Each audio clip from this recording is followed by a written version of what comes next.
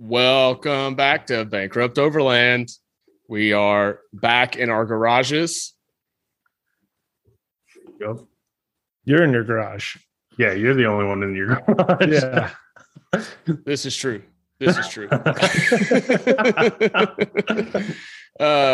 Back here with the regulars. How is everyone doing tonight? What's up, man? Doing Hey, well. man, what's happening?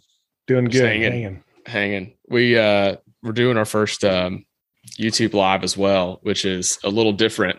But we had some folks that were reaching out saying they wanted to check out what we were looking at when we just went off on our random tangents and started checking stuff out. And for tonight, we'll be doing a little bit of that, talking about Midland radios. They sent me out to Utah with a pair of handhelds to try out, test out, put them through their paces. So we did that, and we're going to check out some other radios, talk all things comms. Before we get into that, as usual, was there anything fun that went on? I think I saw someone camping this weekend, didn't I? Yeah, that was definitely not me. Did I go camping? No one went camping. I didn't. No, I didn't go camping. Maybe it was an older picture that got shared out or something. I did go camping, but I don't know if we talked about it in the last episode or not. Oh, Has where'd it you already go? been a To the week? Telco? Telco, yeah. I went to Telco. So I think yeah. I think maybe we didn't even talk about it. Yeah. What'd you do up there? Just hang out? So I got invited to go up to Telco Plains with one of my buddies that lives up on the mountain. He's got an 80 and a Patriot X2 camper. So Ooh, he those are invited me to go nice. out. Yeah, that thing's awesome. Those are really There's nice. so shelter on it, and Yeah. it's like the Four Seasons when you go into that thing. It's got like a fireplace with the Batwing awning, and it's like it could be as hot as you want in there. It's Yeah. really sweet. That's awesome. Like a 270 awning with walls that go all the way down to the ground. So you kind of walk in and it wraps all the way around the whole vehicle, That's nice. which is pretty cool. All the way around the vehicle. So it's 270. Yeah, it goes So all the way. that's like Yeah, it covers side over of the vehicle back. and the back profile as well. Yep. Yeah, exactly. So that's on the trailer. So it kind of swings out and you get full coverage with that thing. It's pretty sweet. He's got a kitchen. He's got a sink that like turns on and off with like a drain, and it's pretty sweet. It's a good setup. That's nice. Yeah. They're comparable to like the turtlebacks, right? Like in terms of like function, maybe not necessarily form, but So the Patriot X2, it's not a rooftop tent. right. It's an actual body. So like you actually into the trailer and then climb up on your bunk. So it's like the tent is built into the trailer. Oh, interesting. It's kind of like, you walk in, you step in, it's got a really nice ladder up to the bunk. And Wow, so it's nothing like the turtlebacks then. Yeah, it's nothing like that at all. It's kind of a cool proprietary design. Yeah. So yeah, it's really cool. So he invited me to go up to Telco Plains. I loaded up my kids and my home built trailer, went out to Telco Plains for the weekend and got everything set up. I mean, we had winch zip lines for the kids. We had I saw that. That was amazing. we had we had like a cornhole game. We had hammocks. I think it was Saturday night. I played a movie for the whole campground on the side of the trailer. So I hooked up my new huge speaker, put the projector out, and Did you upgrade the yeah. Every year he gets one bigger and bigger until he hits Randall's size. He's gonna have a big Bose out there. No. It's the in-between size of Randall's and like my old one. So it's pushing it. It's getting there. Yeah. Got like flashing lights on it and stuff too. So it's close. It's almost Randall's. Does it give the ambient light with a movie at night? Kind of, yeah. So we had that set up and basically had the kids. We were with like 6 or so kids. So I was like, hey, kids, go grab all the kids in the campground, tell them there's going to be a movie. So they all came running over and like I have a picture of them all like lined up and we were like, I think we were playing Moana or something because I didn't want to just fight with the kids over which movie to choose. But yeah, we ended up playing Moana and then I made marshmallows for all the kids. So it was pretty cool. I had like the table on the side of the trailer set up with like a s'more station. So I was like handing all the kids the sticks. It was a pretty sick setup. Man. So yeah, it worked really well. No off-roading, just some gravel roads to get to the campsite. Sure. Because it was kind of a secluded first come, first serve. So But yeah, it worked great. Trailer worked good. No leaks. Used the diesel heater both nights and stayed nice and warm. That's what's up. Nice. So on those, we've talked about this a little bit, but when you traveled out there, how did you just take your extra diesel with you? I'm about to dig into this diesel heater in the off season, and I'm trying to figure out if I do an external diesel tank and I just run a fuel line into it, because I'm trying to set it up on my ladder, if that makes sense. Yeah. Like I'll have the diesel heater on the back of the ladder all the time, and then I could have like maybe a diesel roto packs on the other side. And just run a line to it, and then I don't have to have diesel inside.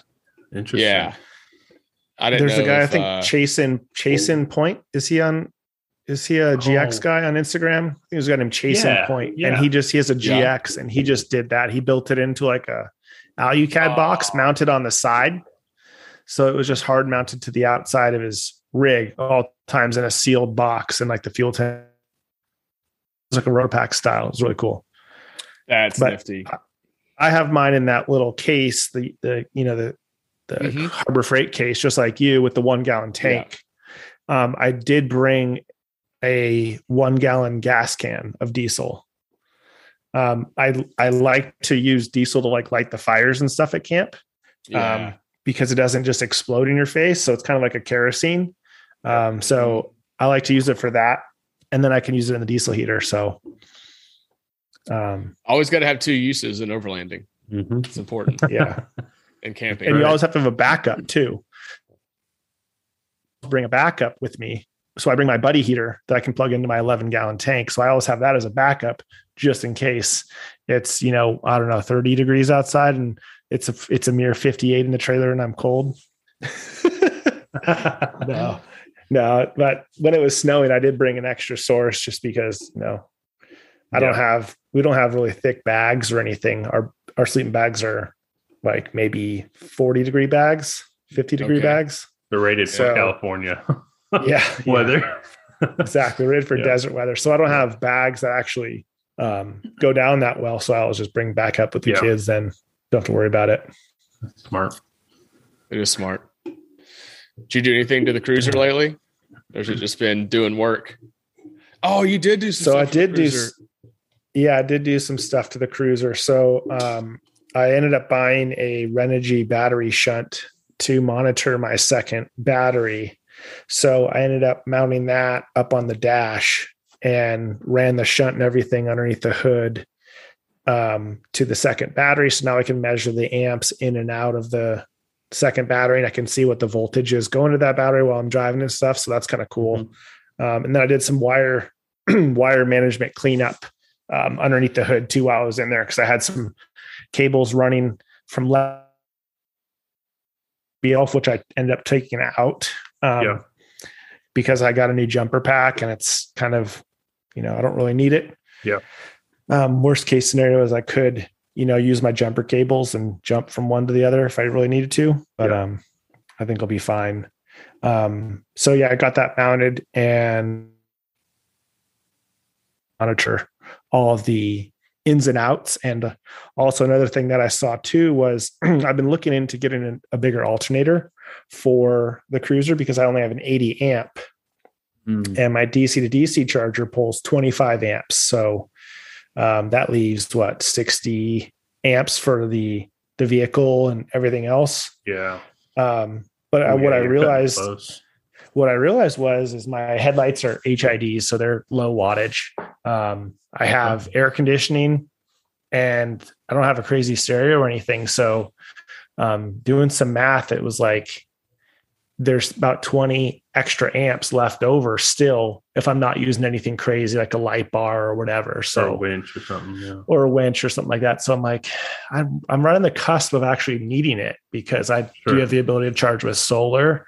And it's, you got to spend an extra couple $100 when you have a perfectly working good alternator that I have. So I think I'm not going to upgrade that down the line. Well, and your DC-DC charger shouldn't pull a constant 25 amps, right? Only in the bulk charge phase, correct. It should be dumping that amperage. Once it gets to like the float or the maintenance phase of the charging profile, you should be pulling exactly hardly anything at that point. It's float. it's off, it's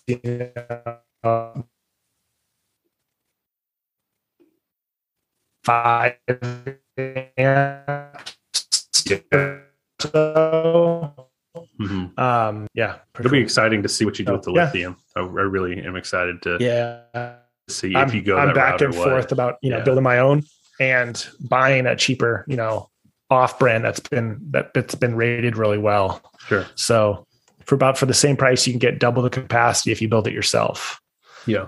So you can get about 280 amp hours for about $650. So it's a lot of power. Yeah. But that could be another episode. Down. Yeah. Oh yeah. We'll make another lithium based episode. Oh man. We got other things for this one. Batteries V2. Yeah. Yeah. It'd be cool to go back and redo some of those as you live with it for a little while, Yeah. Yeah, definitely. You go back and go, oh man, I remember talking about that, and I'm doing the exact opposite. Yeah. Shoot. As you I said I was never gonna touch that, and I ripped it all out the next week. It's tough not to continually improving things, right? Yeah. It's part of it. It is. Yeah, I get in trouble a lot for that. What are you doing out there on the cruiser again? I'm like, well, I'm just doing this. Just doing this. It would just take me 30 minutes, 3 hours later. Yeah, exactly. It was a 30-minute job, but then this bolt snapped. Now it's a 3-hour job. Yes. Yeah. And I got to go to the hardware store. Yep. You do anything to your cruiser, LJ, or are you kind of just still recouping from the trip? Yeah, still recouping. I got it cleaned up, got it ready. It's going to go in the shop and get the rear seals put in it and some other work done. So that's on deck for it. It's still doing good, getting me around and doing what it needs to do, but it also needs a little maintenance love if I'm going to go out and enjoy this, this summer. Yeah. I mean, it snowed at my house on the weekend. On Saturday, it was snowing. And then Sunday, I mean, it didn't really stick. It was just stuck. It was just sticking on the roofs and like the deck. But it's still snowball worthy, right? Anything on the ground didn't stick. It was the roof it was just the roof. Got it. But it was snow, and then the next day, Sunday, it was 70 degrees, and I was outside planning stuff in shorts and a t-shirt. So it's a trip. Yeah. Coming into tornado weather. Ooh, yeah, the worst part of the year, in my opinion. Yeah. It feels like it outside right now. Mm-hmm. Real muggy and windy around here. Yeah. Oh yeah. That's where we're at too. Nothing major on the cruiser. Just kind of getting back in the swing of the routine of life right now. Yeah. Yeah. And the vacation for your vacation. Yeah. As we talked about in the last one, it's kind of dialed. It just really needs some maintenance right now. Yeah. Because when you do those kind of things to it, you rattle things loose and bust things up, and just part of it. Yeah, definitely. What about you, Steve? What's up? Nothing too crazy. I just checked my tire pressures. I noticed some weird, really just added some nitrogen because I don't air down ever. The facts. No, I noticed some weird wear patterns on my tires. And so I've been running around 32-ish PSI. And so I bumped that up to 38. So I want to see how that feels, how that looks after a couple. I mean, the truck doesn't really get driven a whole lot. So we'll see. I'll give it a couple months and maybe a whole oil change to see if it wears any different or not. So have you done 38 cold or 38 hot? So that's actually a good question. I did 38 cold, but that might be too high because as the tire heats up, that'll get higher pressure. And I definitely don't want to get to like 45 PSI on the highway. I don't think it'll go that high. I mean, you're only a couple degrees, 6 degrees or 6 PSI higher than original. So, Yeah, a lot of weight right there too. Yeah, I can also. I downloaded this new app called OBD Fusion, and I got a little new Bluetooth reader, so I can pull tire temps, which is really cool. Yeah. Oh, that's cool. I can pull tire temps and then PSI and correlate those two real time, which is really, really cool. So I bought the little $10, $14 module to monitor all sorts of Toyota, Lexus components to the OBD2 port. That's cool. I'm going to ask you for that link. Yeah. No, it's awesome. It really. I have one, but my car doesn't have that many parameters. So the 80 series has a lot less than the 100. Yeah. I wonder what all you could check in the 80 series, because like I have one in the Turtle, and I have it connected to the tablet, and so I can pull up all the diagnostics and have them up there. And so at like 3 a.m, I decided to rearrange my diagnostics cluster on it to stay awake on torque. So on torque. Oh, and so that's like the worst menu too, because you have to push and hold it, and then it's terrible. It's so bad. Oh, if you don't like torque, because I use Torque Pro as well. Torque Pro is leaps and bounds better than OBD Fusion. OBD Fusion sucks in terms of like moving all the gears and the data points and all that. So, yeah, you have to click it and then scroll through the whole menu.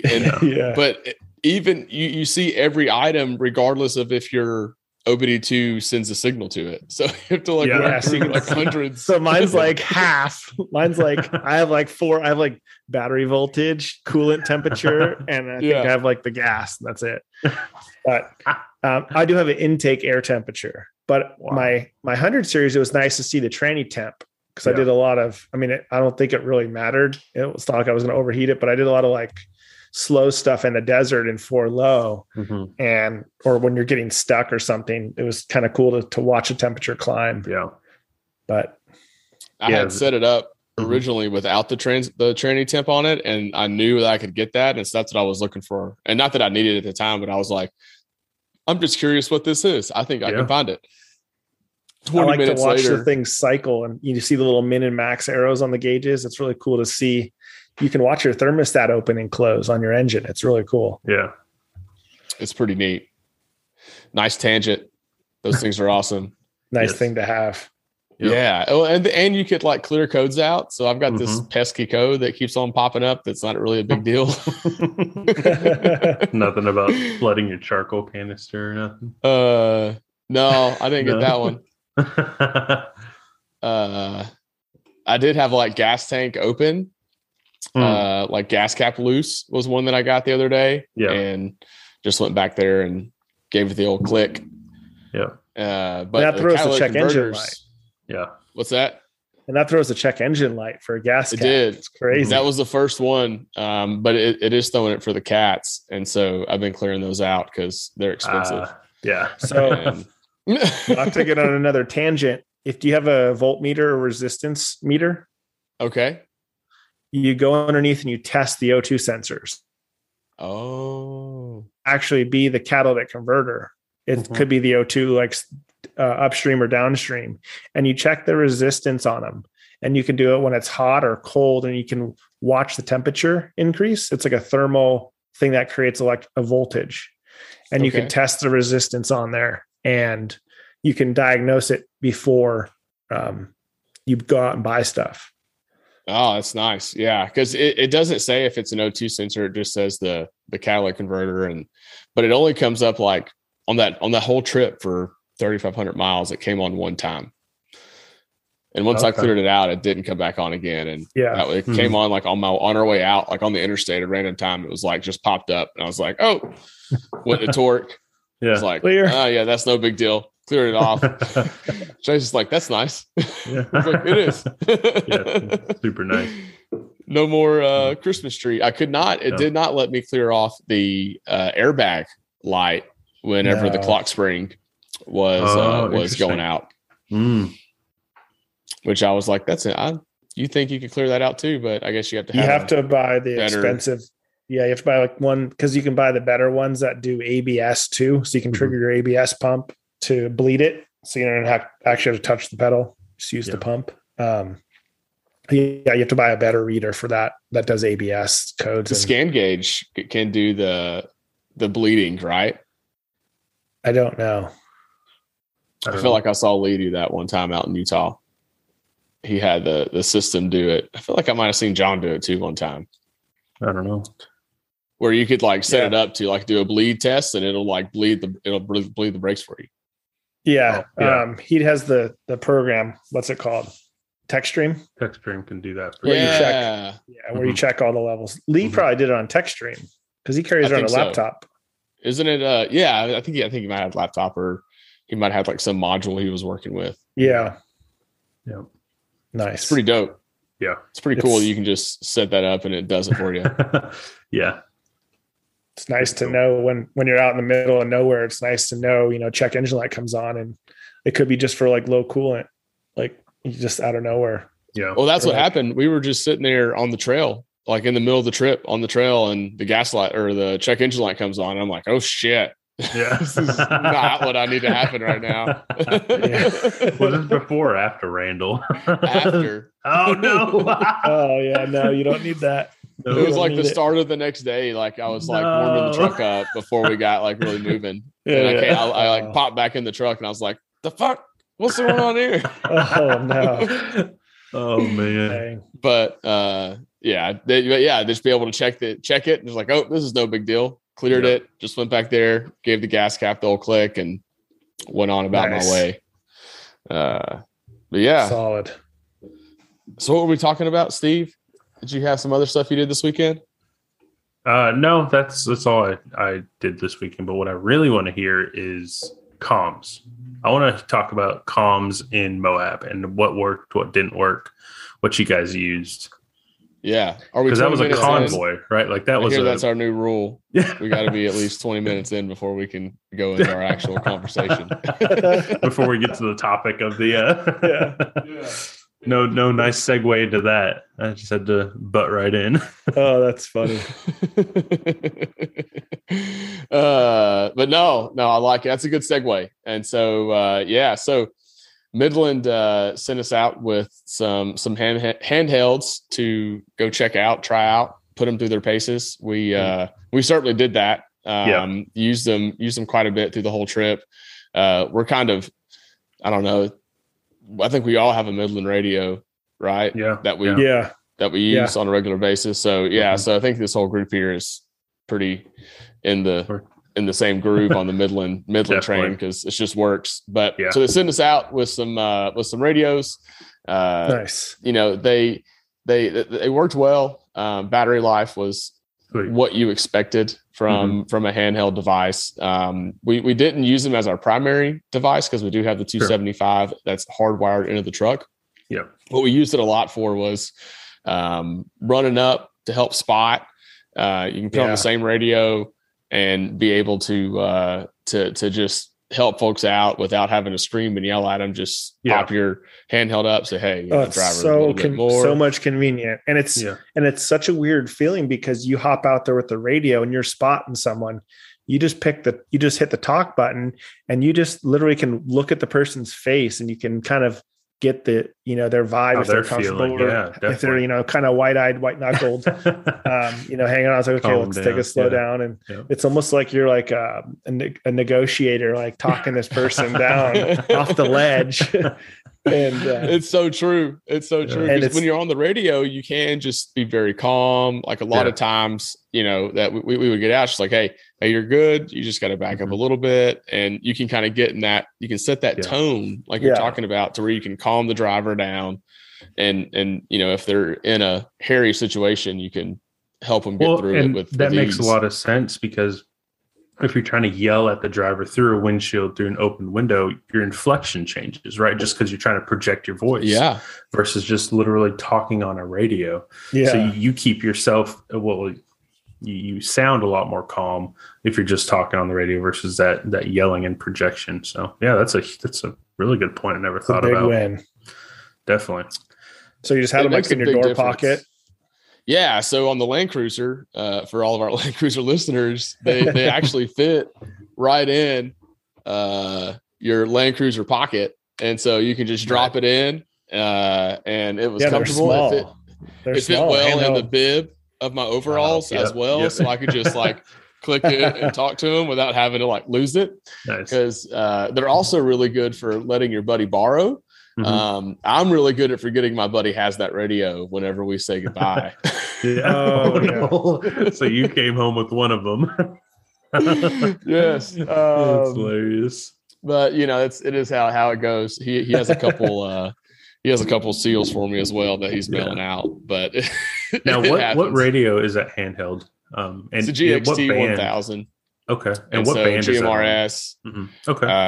Yeah. Nice. So you're able to run nice. along the same systems as your installed radios right now, which is pretty sweet. Yeah, made it really easy. Nice. Set and forget. Yeah. Yep. And there were a couple guys out there that had the Baofangs, and you had to have the actual conversion to the ham or the actual readout, which is okay because Jeff gave me. I was going to say, did you use it? You got it at the rally, 100%. Awesome. We were going down the road, and someone had asked what channel it was on that, and I just sent a screenshot of this, and I said, "Save this in your phones, and you'll always have a reference." That's the best thing. That and then the diesel heater error codes. Oh man, that's a good one. That's a good one. That's a good one because you have no idea. I've used like it's the weirdest thing is I just threw it in the glove box right during the trip, but I've used it so many times because you always start a trip and someone has just a regular ham radio or something. You got to figure out the actual band to be on. It's such a handy little tool because normally when you get out there, you don't have any service. So like if you didn't have something that was like manual, like an Atlas. Sounds so old school. It's like, I got these paper things. I got them saved on my phone too, which is good. So I can look at them, but it's nice. It's nice just to have the like my wife got a laminator. It's like in my office over here and I steal it and do all these things for my car. Oops. Okay. Makes little handouts for everybody. So it works out. I like it. Do y'all, on your, radios, do you have the extended antennas, like the big antennas, or do you have the one that came with? Yeah, I have the big one. I have the 6 3 foot. Yeah, the 6 dB big antenna. So mine's clipped on the hood. Oh, is yours the wavy one? Yeah, it does wave good amount. But it's not like the big Australian ones, right? It's not like the really thick, girthy. It's like this. It's not like this. It's like the wavy guys. Oh man. Oh, that's good. But no, it has like a little, it's 3 feet long and it sticks up. And the cool part about that is it's right at the height of my rack. So if I hit that on something, I'm going to hit my rack. So like when I pull into like parking garages, there's not very many here, but I know that antenna hits, I'm backing up. So there were some guys that had good antennas out on the Moab trip, and so we were broke down at the gatekeeper at Lockhart, and they were able to communicate back. Like it was almost an hour and a half later, they communicated back that they had gotten out and were going into town. Wow. And I was like, we were all just like, oh wow, that's crazy. Like they're not close. So they were on ham radios, I'm guessing. I'm not sure what they were using. I didn't go into the detail of what they had, but it was some very good reception. There were 2 vehicles that had the extended antennas. One of them had a wobbler on the back. Phil on the yellow FJ, he had a wobbler. The big old whip. And that was good. And Randall also had a really good antenna. So we were able to hear his, which was good because we were at his car most of the time. We were waiting. So there was always someone around his car. So we were able to hear them when they came in and all that stuff, which was, it's pretty solid. I think that was all Midland stuff as well. So pretty good stuff as far as being able to communicate where there was absolutely zero service. Yeah. It's cool. It's just nice. Like, I forget who said this, but it was like talking on the comms is like half the fun of the trip because you have so many funny stories. Like that's like we're still talking about the Red Clay rally. We were talking about like Jake calling me and Eric dads and stuff, and like it's just so funny, so funny when you when you sit there and think about it. Yeah. I love like that's probably like I would say top 5 most exciting things about a big trip for me with the group is being on the walkie-talkies and just chatting and goofing around, having a good time. It's a whole lot of fun. Yeah, it sure is. It changes the game, and going from handhelds to vehicle mounted is a big adjustment too on just the ease and comfortability of it and the quality. I imagine. Yeah, sound is a lot better because they can put a bigger speaker in the little handheld, and it's a big difference, and you don't have to charge it. Like that's the best thing. It's just always on. And I have since I've moved here, or I've only had one since I moved here, but I use it for the weather. Oh yeah. Like whenever I go camping, there's no signal in Tellico Plains. So we check the weather for the night because it was going to be possibly some rain or whatever. And then we used it when we were up in the Smoky Mountains when that big snowstorm happened. We were checking the weather and, hearing that kind of stuff. So it was nice to hear. Definitely. Yeah, that's a really nice feature. Kind of important, especially you got caught like in a ice storm. What was that thing you got caught? You got caught out there, and it was like an ice storm where y'all had to get off the campsite, didn't you?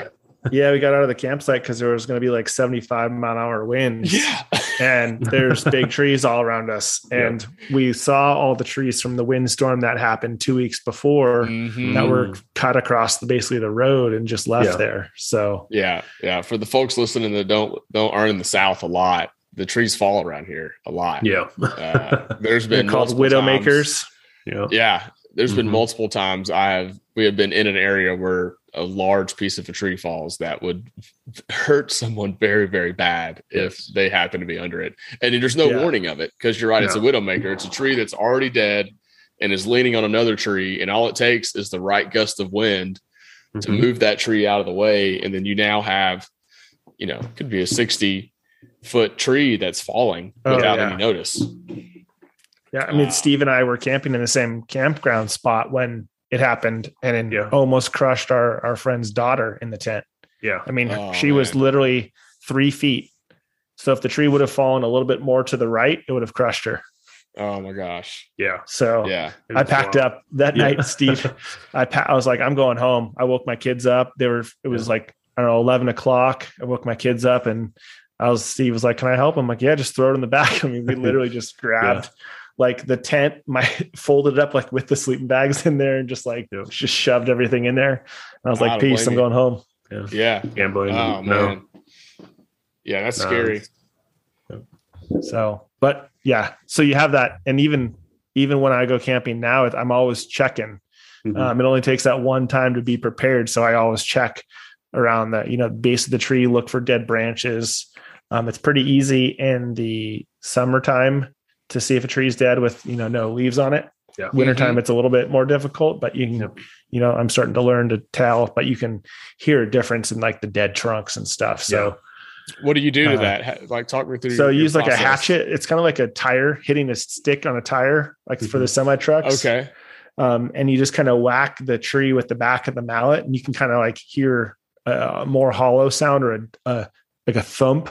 Like, I don't know how to explain it over the air, but if you hit a live one and you hit a dead one, it's a sound difference. So kind of just check that around you. And you can also feel it, right? Like, so when you hit the tree, if your axe the butt of the axe kind of sinks into the bark or the wood, then it's probably starting to rot on the bottom of the tree. So it's sounded also just a feel of it. So, but yeah, I've always looked up.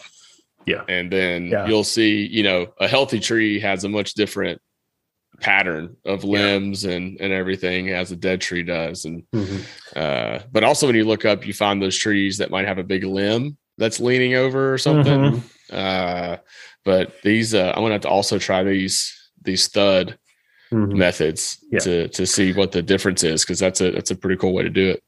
Yeah. Another cool thing that I just thought of, on my last camping trip, I think it was in the Smokies when I was like, if you were around a really sketchy tree that you thought was bad and it was like the only spot to camp, you could always get your winch line and like secure it like around something like to another tree. Yeah. I mean, you could like, or put like a barrier. You could use your winch line to make a barrier for you to put your tent underneath. Like, so stuff that fell, at least it would hit the winch line and then either bounce or not kill you. Who knows? Yeah. I don't know.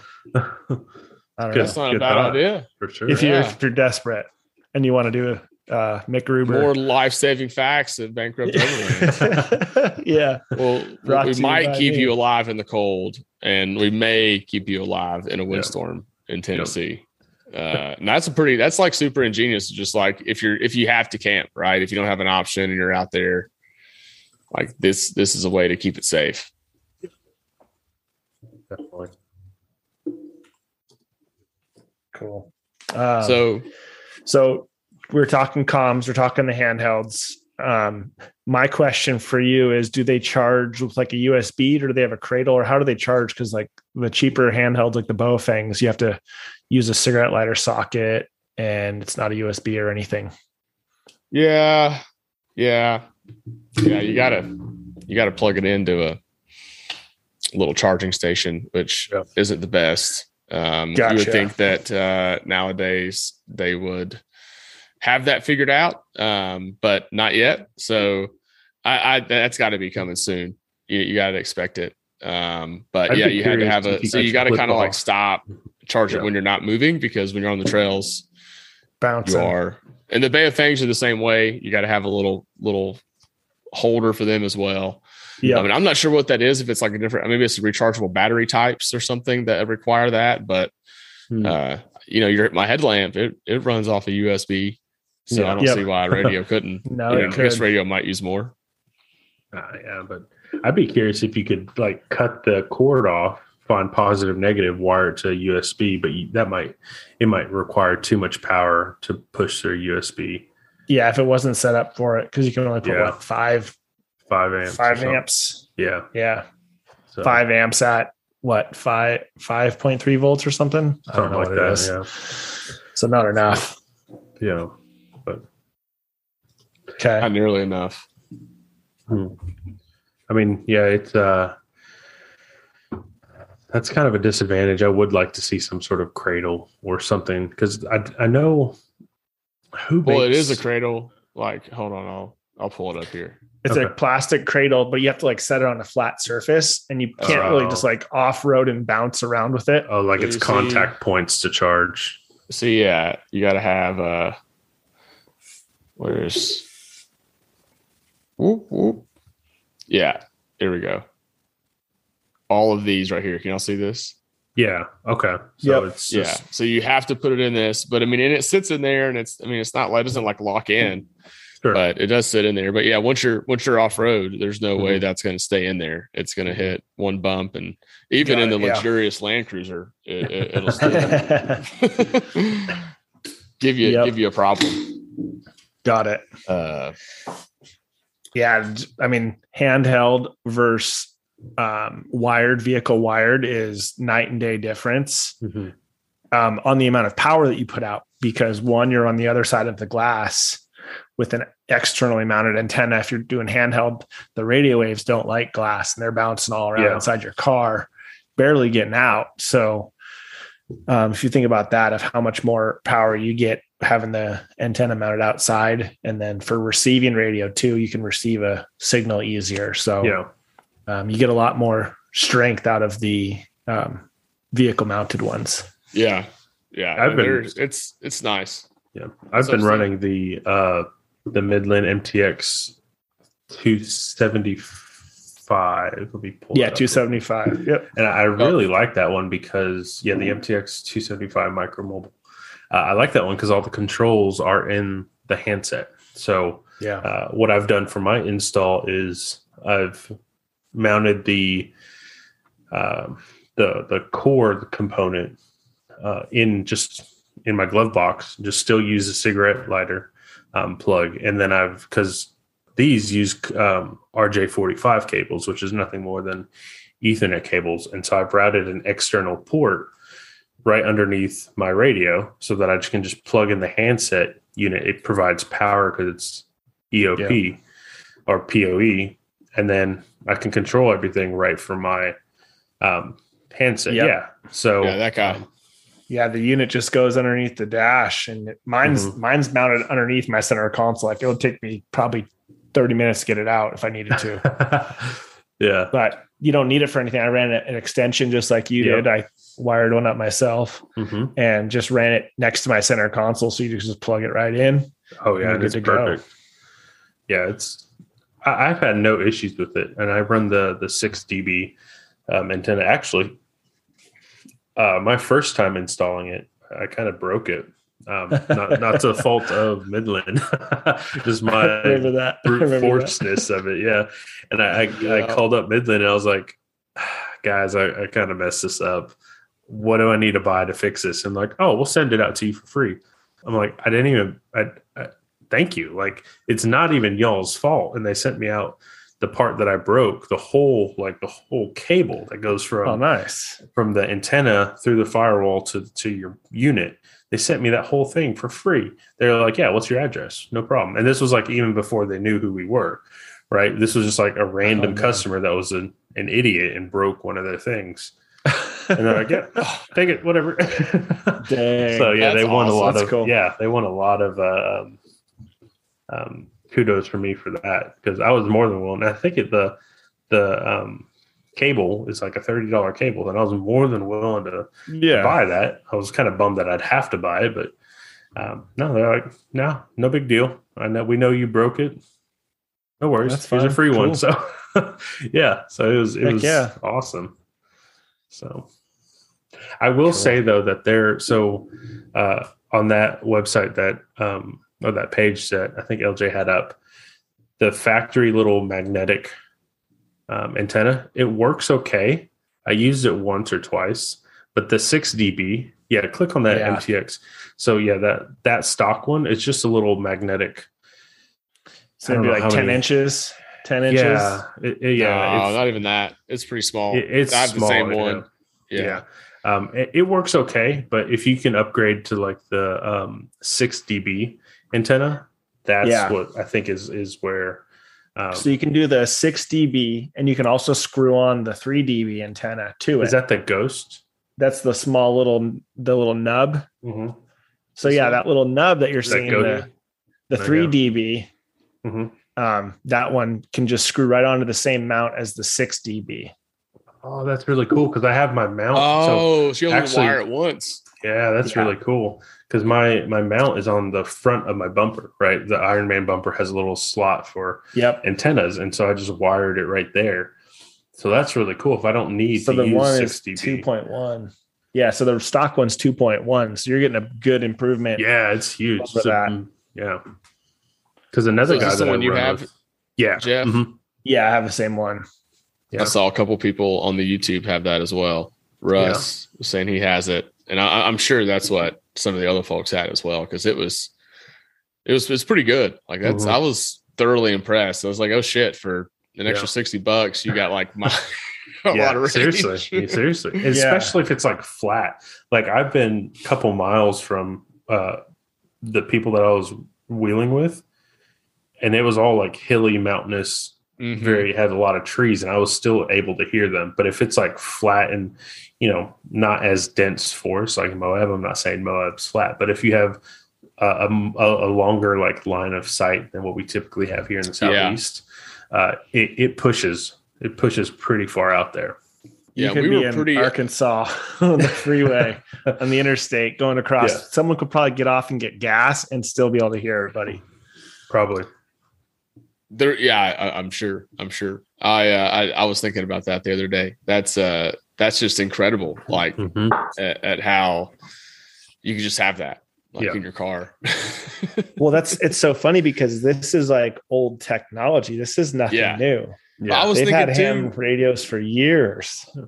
Why don't we have the radio that you can just disconnect and make a handheld and runs on like an auxiliary battery and antenna for a little bit? You know what I mean? Yeah. So you like just plug it into your car. I think they have something like that in CB, but no one really runs I wouldn't say no one. CB is really old technology, but my people buddy run CBs, but I don't know those people very well. Yeah, yeah. So maybe how about this for the people that are listening? There's three main groupings of or common groupings of radio frequency. So you have CB, which is citizen band. A lot of truckers use that. It's pretty short range. Well, I guess you have. Yeah, so CB, then you have FRS, which is like family radio services. Family radio service, yeah. Yeah, so FRS. CB and FRS are free. A lot of like handheld walkie-talkies are on the FRS band. And then you have GMRS, which is, I think, $75 for a lifetime license or something like that. No test. I think it's just pay the fee, whatever. And then you have one step up, which is let me get the name for GMRS. It is General Mobile Radio Service. So that's what GMRS stands for. And then you have also known as ham, and that one you have to take a test. And I think I don't know if it's like a recurring license fee or if you just take the test once and pay the license fee once. But ham is where you get some crazy ranges because they use repeaters. You can do hundreds of miles on your vehicle because you can go up to 50 watts, I think. Yeah. Wow. So it's your best radios are just a little section of that amateur radio. Yeah. So which is why Baofeng can talk with GMRS. Correct. Mm-hmm. Yeah. Mm-hmm. Everything's a frequency. It's just what range does your device transmit and project. Like the Baofengs can talk on the GMRS stations, but you have to adjust the output wattage per each station. There's regulations for how much power each channel you can transmit, because you don't want a kid's walkie-talkie transmitting all the way to the next town and everyone wouldn't have any space on the radio. So you keep it short on those ones where people don't know what they're doing. Yeah. And it's just hey, what's up? Not like a ham radio where you introduce yourself with a call sign and you exit with a call sign and whatnot. Mm-hmm. Oh, that's a whole thing. Yeah. Yeah. Yeah. You get like a legally licensed call sign that's unique to yourself. It's kind of crazy. I guess that is the value of a ham, right? That's why someone would want to go through that process to have that range if it was necessary, right? I can see that. Yeah. I always wondered like why go through all that trouble, but now that I understand the repeater process, it's a hobby. It's a hobby. People get crazy with them. They have, what's the hobby? They just like hang out and talk on them? Talk to people. Yeah, like legitimate. Testing antennas. I mean, the same kind of stuff we do with our Land Cruisers, but with radios and just. Yeah. it was actually kind of wild. I'm so confused. I'm trying to find the commonality in that, and I'm having trouble. We work on them a lot and just tinker on them, and then we go on a trip. Yeah, because you can adjust like the power outage and see how far you can reach, or also people monitor them for emergency services, right? So if someone is in an emergency, like in Montana, middle nowhere Montana, and they're on their ham like calling SOS where you have an emergency, people will monitor. And I think there's actually a couple channels that are specific for like SOS channels, like emergency channels. And so people will monitor that. And then if someone has like a home base ham system, they can set up their home base ham system as a repeater. So say if they're in, I don't know, Idaho or whatever, they hit a repeater in Montana, well, they can then push that signal to another part of Idaho or whatever it may be, right? That's kind of a terrible example. But people will just monitor it, listen to it. They'll talk. I mean, I know a lot of preppers, when they think that's what I was thinking. Stuff. Yeah. I was like, that feels like I was getting a little out there right in my head. I was like, what if the internet's done and 5G is gone? You got no G's. Yep. What are you gonna use to communicate? Could you imagine, little like doomsday prepper conversation right now? Can you imagine like if, say, the internet and cell phones are just wiped out, like those two things gone? Mm-hmm. How would you know how your family's doing? Like, y'all remember when you couldn't talk to people? Yeah. That's crazy. Yeah. I was on that trip and I said something about like the 90s and they were like, what was the 90s? And I was like, fuck LJ. You're too Can old. y'all drink? They're over there doing Jaeger bombs and you're asking about 90s. It was funny. The 90s was the best decade. Fight me. Yeah, I see some commonality in that. There was something very pure about not being connected to everybody all the time. As we connect to everybody around the world through our podcast. So. But we love our also listeners. Talk about disconnecting. Yes, for most of the podcast. Yes, very true. That is one of the highlights of doing those kind of trips. Is you can say, there's no service, even though you might have uploaded a couple of videos on Instagram, but there's no service, so you can't get a hold of me. Sorry, sorry. If there's an emergency, there's enough service for that. Yeah. Well, I had the InReach Mini with me, so we always had the ability to get out of a situation if something really bad happened. Yeah. How'd that work for you? Because that has an interface. Since we're talking about comms, that's like the next step after ham radio, right? Definitely. Oh. Yeah, no, it worked out well. I used it because there was probably a good 3 days where we didn't have service out there, maybe 4 days. Okay. And so like that was like a continuous 3, so it was, there was really no communication opportunities at all. I mean, there could be emergency on either end. Yeah. And so you have to think about it on her end too, or I had I think I did 1 month with Garmin for like $30 and had like 40 text messages and tracking every 10 minutes. So, Erica could check along and see, okay, it's gotten later in the day and they've stopped. Okay, they should be at camp, right? And in the daytime, okay, they're moving. Everything's good. Like there's nothing to worry about because they're on the move, kind of a thing. Yeah. So it was good because we had a text message say, hey, got to camp. Tell you tomorrow when we head out, those kind of things. And then, of course, you do have the SOS where if shit hits the fan, you can hit that button and folks will come in to save you. Emergency services. As long as you're not too far away up on some or it's not too dangerous because they're I was thinking there's a lot of people that do that for backcountry stuff and they might be we're at least around a road so there's always like some way for a vehicle normally to where we're at. But I was thinking we were out there, I was like, man, what if we were talking about like what if you were like a extreme backpacker and you're in the middle of nowhere and something bad happens, right? You break your ankle and you're 10 miles into a 20-mile round trip hike. Yeah, you're kind of across a mountain face. Yeah. Like that's a bad day. Yeah. I know. So I've been a part of a couple of their webinars where something similar like that happened. It was more of like, I think, a skiing accident, like backcountry skiing.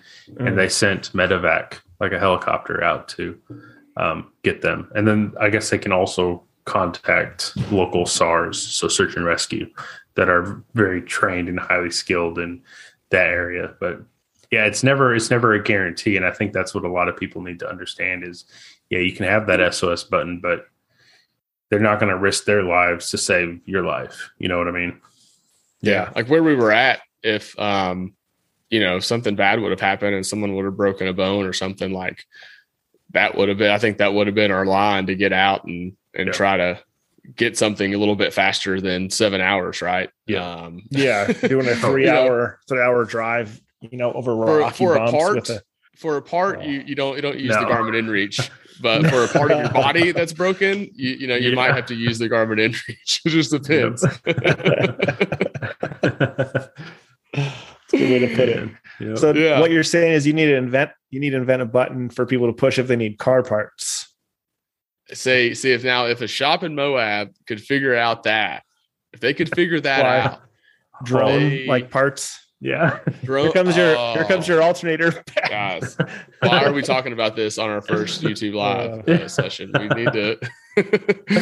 We should hold that for when we have the ability to edit those out. That's a great idea. Ideas to ourselves. Yeah. I mean, there are so many national parks around there. It'd be hard to be able to fly a drone anywhere. But being able to radio to a shop and a shop being able to deliver, and like you could pay for that delivery. Like I'm sure that, you know, that delivery would have been paid for in our situation. Yeah. Come out on like a motorcycle with like a big old like bag or like a basket on the back. Yeah. Yeah. The parts that we needed could have easily been thrown into a backpack and rode out there on a dirt bike, and they'd have made it out there probably in like an hour. Probably have done it fast too. Yeah. Seriously. It's like Amazon Prime, but it's Moab Prime. Dig it. If you could figure it out, I'd say you stay pretty busy. I mean, you'd be able to keep a 1 to 2 man shop running for a while. For sure. Yeah. Oh yeah, with all the rental Jeeps out there, I mean, if companies can tap, I'm gonna stop talking about this because I don't need no one else to take our ideas. Speaking of rental Jeeps, yes, I was looking at, this is totally off topic, but it's 100% our show. Looking at Sedona after I run the Grand Canyon, and so I want to talk a little bit about that because I'm trying to kind of, I know that we're gonna rent a Jeep Wrangler. We've got a Rubicon. Nice, sweet. Called up. That'll be a fun change of content for a little while. I'm not going pink Jeep. I'm gonna go with a different company. It's funny. I was talking to my boss, and she was out there last week, and said they took a pink Jeep tour around that area, and I was like, "Hey, at least you got out and like did it." That's cool. It's such a pretty spot to go do that little loop. Yes. But we're thinking getting out there doing that, and then we'll probably get a hotel or something like that over in Sedona for a couple nights and hang out in that area. But trying to figure out what to do out there. So if anybody has anything that they recommend, I'm all ears at this point. Yeah. You went out there, didn't you, Steve? Yeah. I think in Flagstaff, there's a zoo that you could drive through called Bearizona. What? That's cool. You can drive through? Yeah, so you can like drive through with like wolves and I just bears. got the name. The name just hit me. You're gonna pull the doors off. You're like, here you go, Erica. Let's go to bear country. Arizona, man. Arizona. You gotta get your eyes on this one, Jeff. Let's see. I can't share, but it's a little bit live. It's a little bit. You can share now. Let's see how far away. Bearizona. That's in Flagstaff. So you have to go through Flagstaff to get to Sedona from the Grand Canyon. Nice. Yeah. So Sedona's down here, and it's to Flagstaff. Let's see directions to. It's like it should be like an hour. I've been looking at it. So you have to 30 minutes. Oh, you got to do it. 30 minutes off of the beaten path. 30 minutes away from Flagstaff. Bearizona Wildlife Park. Yeah, let's pull some pictures up of this. I want to check out how this makes you love feel. The cats. What? There's a bear right there. What? Smokey, out. step aside. Right, she's out. She's gonna take one look at the Google page and tell me I'm effing crazy. Yeah, you can like drive reindeer. Reindeer. Yeah, like so when we drove across the country, we were trying to go through it. But they said we had one of those hitch carriers on the back of the rig. Yeah. And they're like, you can't have that on there because the bears and coyotes will jump on it and rip it open. Oh, no. Oh, Jesus. So they're like, yeah, they have jumped on people's cars and stuff. Where's the pictures of it? Like, with that'd be great. Return the rental Jeep back and it's got some bear claws on the side of it. Nah. There's the insurance. Yeah. So I'm definitely gonna have the insurance. You can drive through Bearizona. Man, that's I've heard. Cool. I'm gonna actually pull up Google, not on the meeting, just so I can see. I've heard the Coconino National Forest is really pretty. I don't know necessarily what to do there. I've just seen a lot of people love that area. Let's see. I know. So that drive from Flagstaff to Sedona, we did that like 4 times in like 3 days, and it's gorgeous drive. Yeah. Let me get over there real quick. Yeah. So I think I'm trying to talk my buddy. So my buddy's, I think he's going to drive his like 72 Scout out there.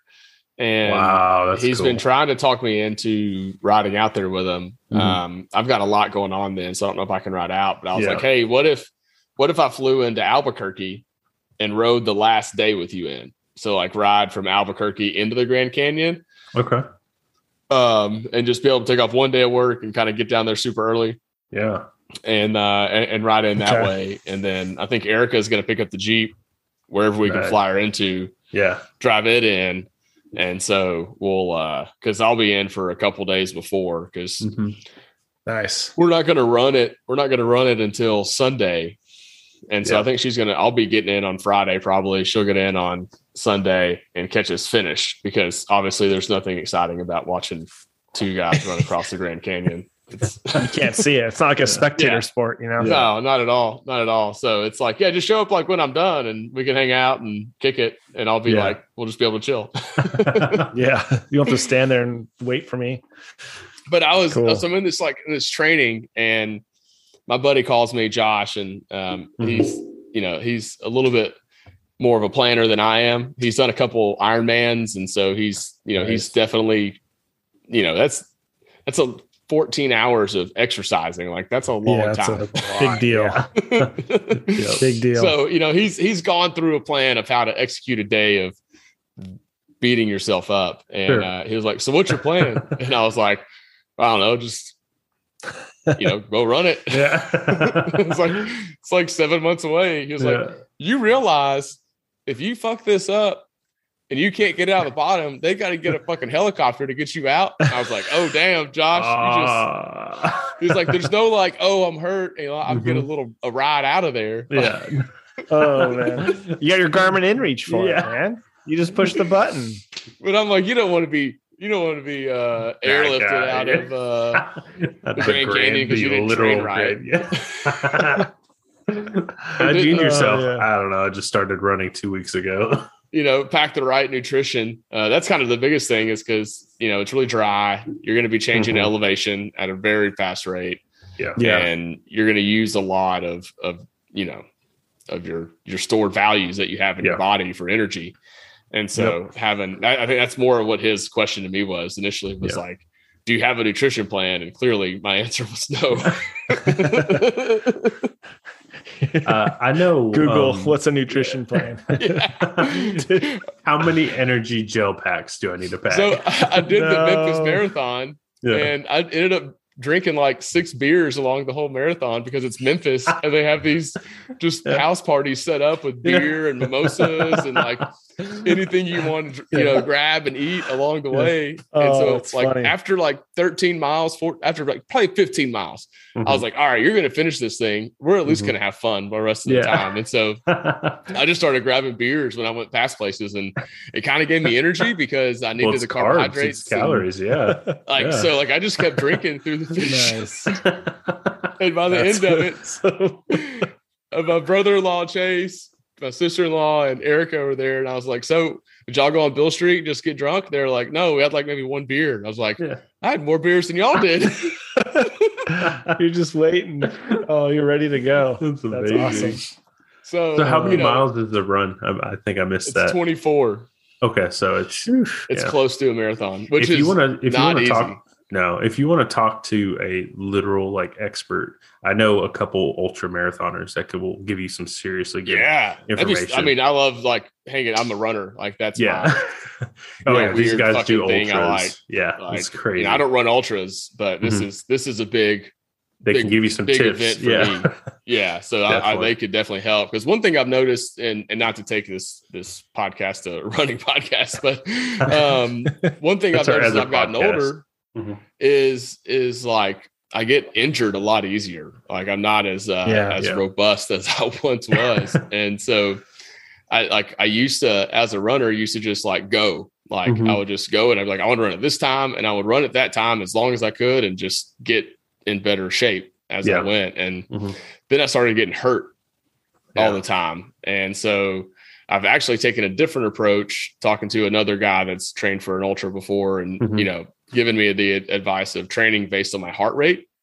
and not like my mile time or anything like that. And so the focus is building the strength of your heart and your cardiovascular system before your muscles and all that, because if your heart can't sustain it, then your muscles won't be able to. And as you get older, that's when you start breaking shit. And so that makes sense, because if your heart can't deliver the oxygen, you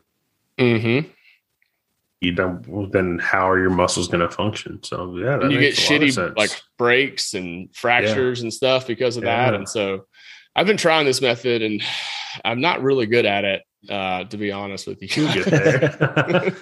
But I did see like a 4-week data point today that like showed my average heart rate go down every week about 2 to 3 beats per minute on the same run. And so I'm seeing that like it is working, I guess. And I am getting more fit and I even took a week off in Utah and drank like 60 beers. So I was pretty happy that I'm still progressing in the right direction. The elevation helped you. That's what it was. You're just barely walking at 6,000 feet. You're good. Yeah.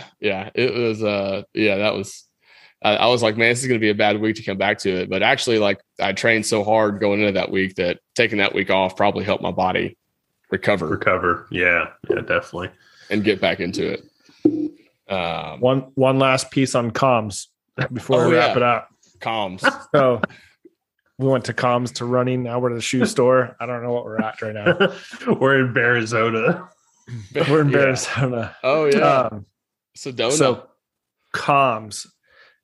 Starlink, Elon Musk's internet, right? I'm excited about this. So I've been seeing these videos pop up on my YouTube about people using Starlink. There's a guy in San Diego who built Starlink into like an AluCab box, and you can use it on your vehicle. What? So they just released like a roaming aspect. Yeah, roaming package. And so basically you could have like 100 to 200 meg internet anywhere in the world. In the middle of Moab, you could literally turn it on and you could live stream a soccer game or a football game or whatever you want to watch. That with the podcast. That would have been genius. That would have been coming to you live. So I looked at this. How do you get one of those things? You just have to go on Starlink's site, and if you're eligible in the area, then they'll send them quicker. But some areas have too much bandwidth, they're saying it. So there's too many. They need to put more satellites up, I'm guessing. But you just go to Starlink, and I think it's $199 a month. Maybe it's a month. Let's see. Damn, that's about a Tesla price. So you could just I want to be buying from Tesla at that price is their stock. Yeah. That would be nice if their stock was back down to that. Let's just click on something here. Maybe if you buy enough stock, it'll pay you to run Starlink for free. How much? That's a good question. How much stock do you have to own of Tesla to be able to fund your monthly subscription to Starlink? Yeah. So I just typed in some random address, and it's let me share this. So I don't live there. Don't send your fan mail there. Thank you. $5.99 for the hardware, $50 for the shipping. Then you're paying $110 a month. So $110 a month. That's about what your normal internet services are. Yeah, that's half. I did my address, and I'm not going to share my screen. And the deposit due today is $99. So sweet. How long would it be till you had it? I don't know. It doesn't really say. I would have to put in billing information and all that, I guess. Oh, so they'd be able to find you. Yeah. When you put it in, does it say not available in your area? No. Mine says order now to reserve your Starlink. Starlink is currently at capacity in your area, so your order may not be fulfilled until 2023 or later. Yeah, mine says currently at capacity in your area. What a bummer. Yeah. So you have to take them apart. You have to rip them apart and build them into like a box or something. But it is doable, and there's a couple people out there doing it, overlanding in like RVs or vans using it. That's pretty cool. Yeah. I mean, technically you could use it while you're at your house. Mm-hmm. You could run, everything. I mean, you could run your whole house off 200 megs. No problem. Go camping and take the internet with you. And then you just take it with you. That's how you get the whole family camping with you, is you just take the internet with you. Here's your iPad. Here's a Netflix login. Here's to town. Everything. You're on DoorDash ordering food to a campsite. DoorDash is like, what is this order? It was like, over here. Oh, thank you. Thank you. Yeah. But that's the new comms, or Starlink on your roof of your rig, and you have internet for the campsite. You could literally plug in a modem and you could power the whole campsite's Wi-Fi. Not that we're just talking about getting away. So this is the opposite of that.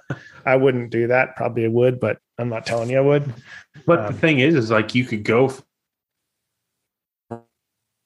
in middle of Moab and still work your normal 9-to-5 job. That's the thing about what's so beautiful about this system, in my opinion. Yeah. So that's true. That's true. But I have a thing called a family and stuff. So I can't just go. Well, theoretically. Yeah. Anyways, that was the last piece on comms that I've been hearing about. It's kind of gone full circle then, because we talked about CB handhelds and CBs to Starlink. Wow, that's a good concept. So nice job, guys. Nice job. Pretty good.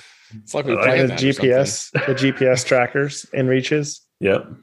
Yeah. So, we went all around the world with it.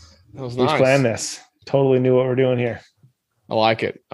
Well, we are at time. And so on that fine ending, we'll just end things for this week. And guys, that was fun. That was a lot of fun. Always great Thanks chatting for hanging out. First YouTube live, man. That was exciting. Yeah, it was cool. We had some good engagement. Russ and Matt. Erica popped in here, talked about liking the tracking. Cool. I did see here Russ said that his Midland handhelds do have a micro USB charging port. So they do make them. Okay. I just don't have them. So good on Midland. Yeah. Yep. That's cool. I like that. Micro USB. I wish it was USB-C, but that's me just being... Make the switch. Come on, do it. So, at least it's micro USB. We'll take it.